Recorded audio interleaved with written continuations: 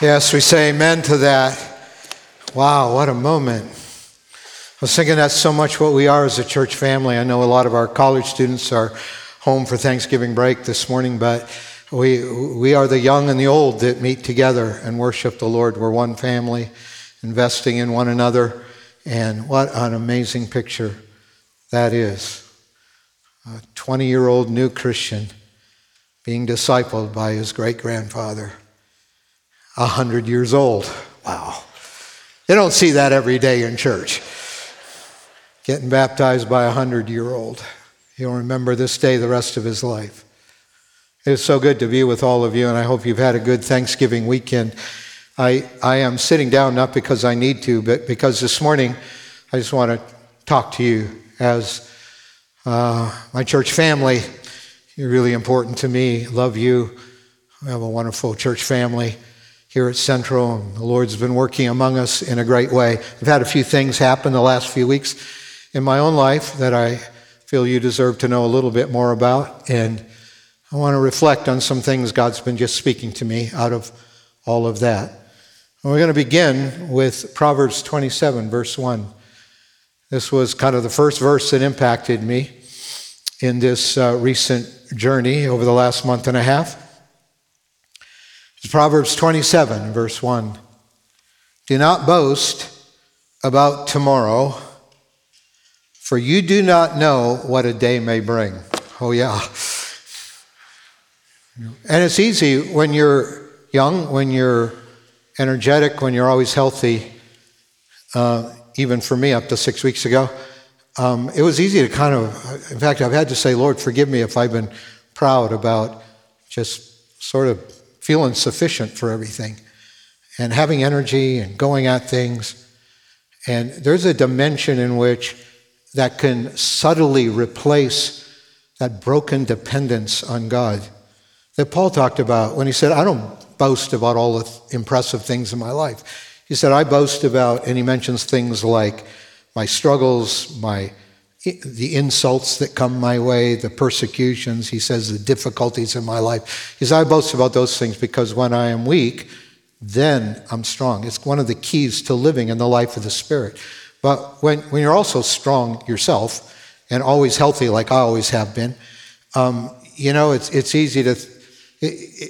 easy to kind of fall into this sense like, I kind of got things managed, got life in control. And you've heard me preach many times that too many of us live with this myth that we've got it all under control. I got it. I've got it handled. And here the writer of Proverbs says, don't boast. No, don't go that way. Don't boast about tomorrow, because who knows what a day may bring. I've had 2 of those days in the last 6 weeks. And one of them's good and one of them's not so good. And the good one happened 3 days ago on Thanksgiving Day. Sandy and I went down and visited our youngest daughter, who's a middle school teacher in San Antonio, because she was 38 weeks pregnant. She is not going anywhere. So we went down to visit her, and my other older daughter and her husband and our little grandson went down there too, and we were all together on Thanksgiving Day. My youngest daughter, Angeline, and she's watching right now with my wife and Hi down there in San Antonio. She was due next week. But we're sitting around the breakfast table on Thursday morning and just getting a little bit to eat and about to put the turkey in for an afternoon Thanksgiving dinner. And sure enough, those contractions started. And she has this app, and she started putting in the data. Pretty soon the app said, you need to go to the hospital. And sure, she knew she needed to go to the hospital. And so she and her husband took off to the hospital. And by probably 8:30 or 9 Thursday night, we had a little baby granddaughter show up. Yeah. Here she is. Hardly a day old in that picture. Little Elsie Lynn. Elsie's related to some names on our side of the family. Lynn on Angeline's husband's, Michael's side of the family. And little Elsie Lynn Bradford. Still a Bradford because my daughter married Michael Bradford. It's such a story. And there she is, and she's just a little cutie. Got to hold her yesterday morning before I left the hospital to run to the airport, come back, and Sandy's still there, just helping our daughter out the first week of having this beautiful little girl. We have also, as many of you know, one other grandson who's going to be 3 this coming week, and he took to his cousin pretty well, as you'll see in this picture. He just kind of adores already his little cousin, and they're going to grow up and have fun playing together. You know what? To be honest, I predicted it would come on Thanksgiving Day. Although it was not a divine revelation, it was just a guess, and it was just, wouldn't that be nice when we're all together? Because it will save me a trip back to San Antonio next week. And it turned out it happened. Who knows? And I actually went to bed the night before thinking, I think she's going to be waiting at least a week yet. But who knows what a day will bring. We didn't know what a day will bring when we got up Thanksgiving morning. I had another one of those days 6 weeks ago. I was doing fine. Like I said, I always feel healthy. I feel energy. I'm good. I mean, I'm not what I was when I was 25, because I'm a little older than that now, but I live pretty aggressively and pretty energetically, and by God's grace, except for getting a cold once in a while, I'm healthy. So it was a Monday morning 6 weeks ago, and I was working out at the Y. If I can get to the Y 3 times a week or something, I'm doing good. And so I lifted a few weights, and then I usually do a half hour on the elliptical. And I was up to 25 minutes. It was totally normal. I was tracking my heart rate there on the screen, and everything was fine. And I was feeling good. I was just saying, I'll just do 5 minutes more, get up to my half hour. 25 minutes hits into this, and all of a sudden, I break out in this cold sweat, and this wave of nausea comes over me. And I didn't think heart attack. I thought what I ate for breakfast. Because occasionally, that's exactly how I feel when I've had food poisoning, or maybe when I've been overseas and my stomach isn't adjusting well to the food and other cultures, and I'll break into this cold sweat and I'll feel this nausea. You know, you throw up, you feel better, and I couldn't throw up, and I just thought, oh man, I must have food poisoning.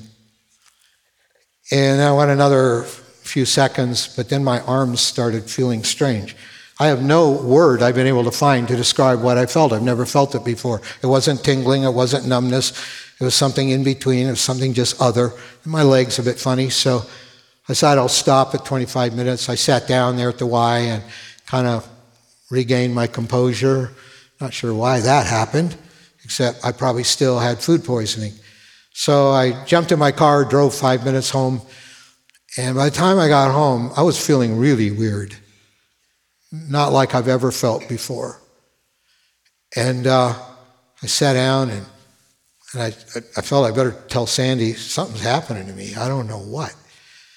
And so I started telling her what was happening to me, and she pulls out her phone and Googles heart attack. And she starts listing the symptoms of a heart attack. And I go, uh-oh, I've got 2/3 of those. And my chest started tightening. So she called 911. It's probably 9:30 on a Monday morning by this point. And she called 911, and the ambulance came. It was a Cox ambulance that took me to Mercy, where my doctor was. It was a very ecumenical experience. I thought that was nice. But I've never been in an ambulance as a patient in my life before. But they put me on that gurney, took me down the driveway, got me in the back of the ambulance, and it took off. Sirens blaring, fast, and it's bumpy in the back of an ambulance when the sirens are blaring and it's fast. And the guy put these probes on my chest, and this tape spits out an EKG, and he looks at it and he said, "No wonder you're feeling like," and then he used a slightly colorful word. He said, "You're having a heart attack, and your pulse is down in the low 40s. And I don't remember everything about, I must have been in and out a little bit. I don't remember everything about the ride to Mercy, about a 10-minute ride, I think. But I do remember we were really bouncing. This is funny. And he was trying to give me an IV. And I was just bouncing like this. And yeah, that's going to work, right? And so I remember at least 2 attempts. And him, the EMT, he was such a great guy. But we got to the hospital, and he was apologizing. He said, I'm so sorry, because I had all these sticks in my arm, but I had no IV. And I said, well, I don't blame you. I don't think anybody could have got an IV the way we were bouncing around. And they got me in, and immediately all these people started scurrying around me. Eventually, I think I was in an initial room and then another room, which turned out to be a cath lab. And I remember the doctor saying to me, and I was kind of in and out a little bit, but I remember the doctor saying to me, we're going to do an angiogram, and we're going to go into your wrist, and here are all the risks. You could die, blah, blah, blah. Is it okay if we do this? So, yeah, I said, it's okay if you do that. So they went in, and you saved my life. I turned out to have 100% blockage in a major artery and another 80% blockage. And they decided not to do open heart surgery, thank God, but they put a huge stent in there, and they took care of the 100% and took me up to ICU. I spent the night in ICU. Yes, everybody is right. You don't sleep well if you're a patient in a hospital. But the next day, they took me in and did the 80% side and took care of me, and then sent me home that afternoon. And I was feeling like much better, except it's taken about a month for me to get my stamina back and everything. But my blood's flowing again.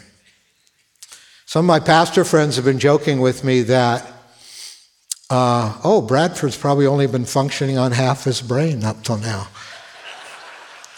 So no promises there. My brain feels fine, doesn't feel any better than it used to feel. But I am feeling already more energy. I always thought I had a lot of energy and things. But here's some of my takeaways. Number 1, through the entire experience, I remember it distinctly, through the entire experience, being in that ambulance, being at the Y, being in that ambulance, being rushed into that hospital, everybody scurrying around. I remember asking one of the nurses, I said, now, did I have a minor heart attack, or was that major? She said, oh, that was a major heart attack you had. And I remember the doctor reading me off the risks. And I want to tell you, there wasn't a moment I wasn't just held by the peace of God. I had no fear. I had no panic. Even when I heard my heart rate was dropping, I had no fear whatsoever. It was like the peace of God. This verse has continued to, I preached on it a while back when we talked about the fruit of the Spirit as peace. But I've gone back to it. John 14, Jesus said, verse 27, peace I leave with you. My peace I give you. I do not give you as the world gives. Don't let your hearts be troubled. Do not be afraid. Now, if you took that last sentence in isolation, thanks, Jesus, for giving me something I can't live up to. You're kidding me. In my world, with all our vulnerabilities, you mean don't be afraid and don't let my heart be troubled.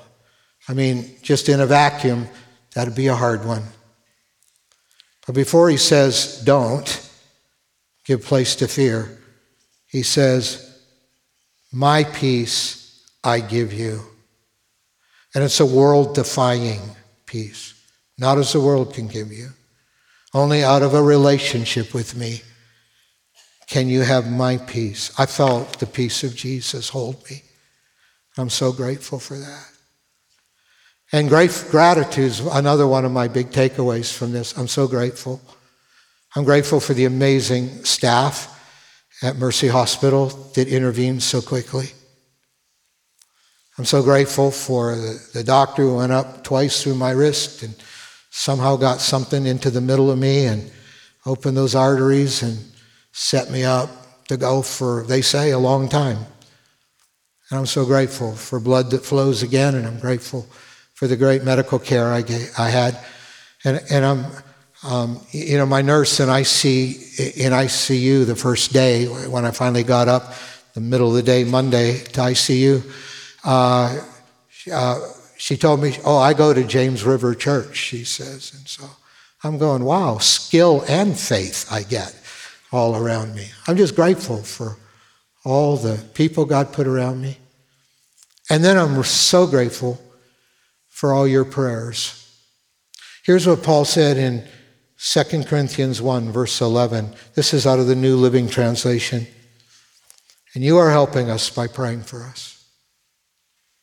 Paul just said that. You're helping us by praying for us. We're not wasting our time when we're praying for each other. In fact, I love Dick Eastman, that famous guy, still alive, but he's written over the last decade so much, influenced the prayer movement so much. He said, prayer is love on its knees. It's a way we love one another when we pray for one another. And he said, Paul said, you are helping us by praying for us. I do not give to you, he says, then many people will give thanks because God has graciously answered so many prayers for our safety. So you're helping us, and then a whole bunch of other people are going to be giving praise to God and lifting the incense of worship to the throne room of God. Why? Because your prayers made a difference in my life, Paul's saying. And I could just easily personalize that today and thank you for your prayers. My friend Franklin here from India, who's studying at the Assemblies of God Theological Seminary, he said, oh, Pastor, we had all these churches in India praying for you. And I know so many of you prayed for me. And I want to thank you. I'm amazed at the peace of God, and I'm amazed, and I've just been overwhelmed with gratitude. I can be here. And this was kind of one of my bigger revelations, actually, out of this whole experience. It was that I didn't see this coming. And that what was true about what was happening in my body had nothing to do with what I felt. I felt healthy. I felt energy. And yet what I felt was totally untrue about what was really happening inside of me. And I worry about this, about so many of us. First of all, in our culture. When I was growing up as a teenager, it was pretty much broadly accepted back in the 60s and 70s, by that point, that truth, there's no absolute truth. It was like, well, your truth is your truth, people would say to me, and my truth is my truth, which means there's no truth, right? But truth was what you choose it to be. Now that's morphed over the last few decades, and today, truth for most people is what they feel. If it feels true, it's true. That's my truth. So I'll do me and you do you. And above all, what you feel is most important in life. If you're happy, if you can be content with yourself, doesn't matter what you're doing with your life, it doesn't matter what you think of God or not, because there's no absolute God if there's no absolute truth. But what you feel is what you are. And it nearly killed me to find out that what I felt was not what was going on. What I felt had nothing to do with what was truth about my body. And that's why we talk a lot in this church family about who you are in Christ. That's why we say feelings aren't leaders, feelings are followers. That's why we enshrine the Word of God in our church. There's got to be a foundation that goes beyond how I felt when I got up this morning. Because how I feel may have nothing to do with reality.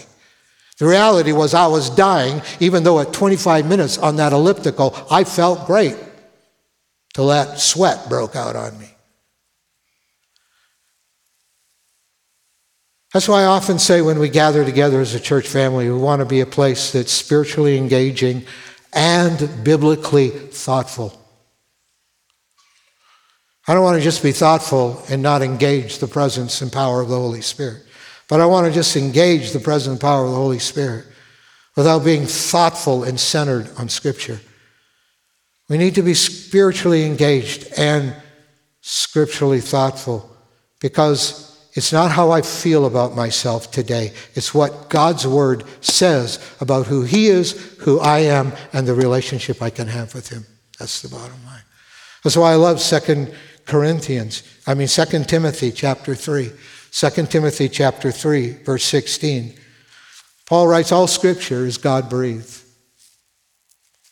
He's not saying how you necessarily feel today is God-breathed, but he said all scripture is God-breathed. And it's scripture that shapes our perception, not our emotions. Our emotions will follow. But it's what God's word says. And it's breathed from God himself, scripture. And it's useful for teaching. That word can be translated doctrine, what we need to believe. It's useful, thank God for this, for rebuking us. Because some things we need to stop doing. Some of us are ruining our lives, and some things we need to stop doing, whether we feel like stopping them or not, whether we're addicted to them or not. Some things we need to stop doing. We need rebuking of the Word of God. And correcting, that means things we need to start doing to make the way straight, that word literally means. And training in righteousness, that's a nurturing word. That's what my daughter Angelin is, and Michael, her husband, are starting to do with little Elsie already on her third day of life. They're nurturing her, shaping, forming her little life. And this is what God's word does. It's like the mold that shapes our lives. It's not me doing me and you doing you, and it's however you feel, nothing more important in life than that. It's what does God's word do for what we need to believe, what we need to stop doing, what we need to start doing, and what we need to become. This is the word of God. I'm more committed to God's word than anything and ever before. I thank God that some things are true no matter what I feel. And I don't have to trust. I just lost all confidence in feeling healthy 6 weeks ago. Because I realized I could just flat out be asymptomatic, and who knows what's going on inside of me. And that just has been a new way of seeing my relationship with Jesus. The last thing I want to talk to you about, though, I really come away from is it's just the idea of eternity. Because after the first procedure was over and I was still lying there in the cath lab, the doctor looked at me and said, you had 90 minutes. And you got in here in time. You had 90 minutes. You don't face those moments very often in life. Sandy and I were flying a few years ago with our older daughter, Meredith, and our younger daughter who just had the baby. She wasn't with us. And our plane was hit by lightning. It was physically, we saw a huge blast, heard a huge blast, saw the blast. Our plane was physically damaged. And the pilot was able to land it, but thank God, but not before my wife had quickly written a text to our other daughter who just had the baby saying, assuming we never see you again, we want you to know. So once in a while you face those moments in life. I had another one where I was trying to get somewhere in southern Idaho to preach a few years ago at a church on Sunday morning. I had a lot of flight delays on Saturday. It was the middle of the night. I was in a small rental car all alone in the middle of the night on a mountain pass somewhere between Utah and southern Idaho, and in a blizzard, in a strong wind. I've never been so terrified in my life driving. And I remember thinking to myself, if my windshield wipers stop, I die. That was probably the other time I felt like I faced death. And I was terrified. There was no peace of God in that one at that moment. Although, thank God, he protected me through it. But the doctor said, you have 90 minutes. So then I didn't have a flashback of my whole life. Heard someone recently say, life's short and eternity's long. So I've started to think afresh about something Paul wrote. It's at the end of chapter 13 of Romans, and He kind of changes. It's not even what the first part of chapter 13 is even about. It's almost like he just gets really inspired and starts to preach at us. And in Romans 13, verse 11, and do this, understanding the present time. The hour has already come for you to wake up from your slumber, because our salvation is nearer now than when we first believed. And I suppose in some ways, the day we'll die is nearer now than yesterday, of course. But he's really talking about the day when this life will end, when Jesus will come back again. And he says it's easy to get overconfident, just like Proverbs says, don't boast about tomorrow, for you don't know what a day will bring. So we can just get kind of lazy and sleepy about the reality of eternity. Eternity doesn't mean much to us. Everything focuses on this life, everything that absorbs us, everything that we put our hopes in, everything that we want, and everything that we feel gets just wrapped up in today and tomorrow and this life, and we lose a glimpse of eternity. I was just even reading a statistic, like many young people, even in our churches, no longer give to the work of God. They don't give money to the work of God. They may give to a charity here and there, but they don't give to the work of God anymore. That's a symptom of losing sight of eternity. Some of us, we don't pray much anymore because that's a symptom of losing sight that this life is so short and eternity is so long. And he said we can get towards, we're kind of sleepwalking through life, spiritually sleepwalking. I mean, we're functioning in life, we're doing fine, but in terms of being aware of eternity, in terms of being aware of the ultimate end, in terms of being aware of the fact that it's not just getting what I can for tomorrow, but I need to be ready for eternity. That's what this is all about. And so he says, the hour has already come for you to wake up from your slumber, because our salvation is nearer now than when we first believed. The night is nearly over. The day is almost here. He's talking about the second coming of Christ. And we just look at world events right now, and he's coming back. So let us put aside the deeds of darkness and put on the armor of light. Let us behave decently as in the daytime, not in carousing and drunkenness, because some of us are wasting our lives right now. He says, if you're living the life, you're not living the party life, you're not half intoxicated out of your mind all the time, not in sexual immorality and debauchery, which our culture is flooded with, not in dissension and jealousy, or even it grieves me how much Christian believers can be so angry these days. No, that has to do with the night.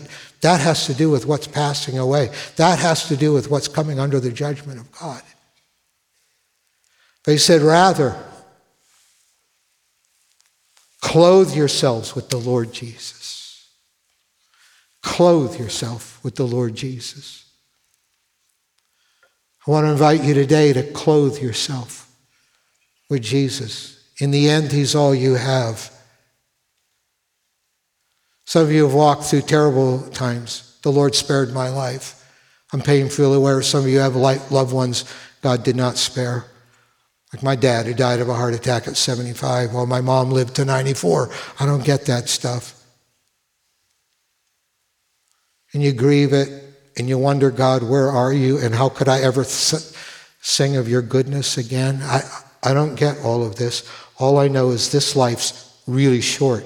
And who knows what a day will bring. But here's what we do know. We can be clothed with Jesus. And by the grace of God, I've been pretty hurt at times in my life. I've had some big disappointments, and I almost died 6 weeks ago. But I'm not going to let any one of those things ever take away from my life the privilege of being clothed with him and walking with him and having his peace, no matter whether I get him or not.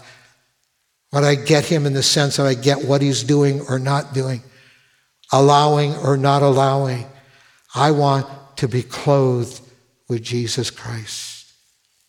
Clothe yourselves with the Lord Jesus, and don't think about how to gratify the desires of the flesh. Live in his Spirit. live for the kingdom of God that's coming. I'd like you to bow your heads with me.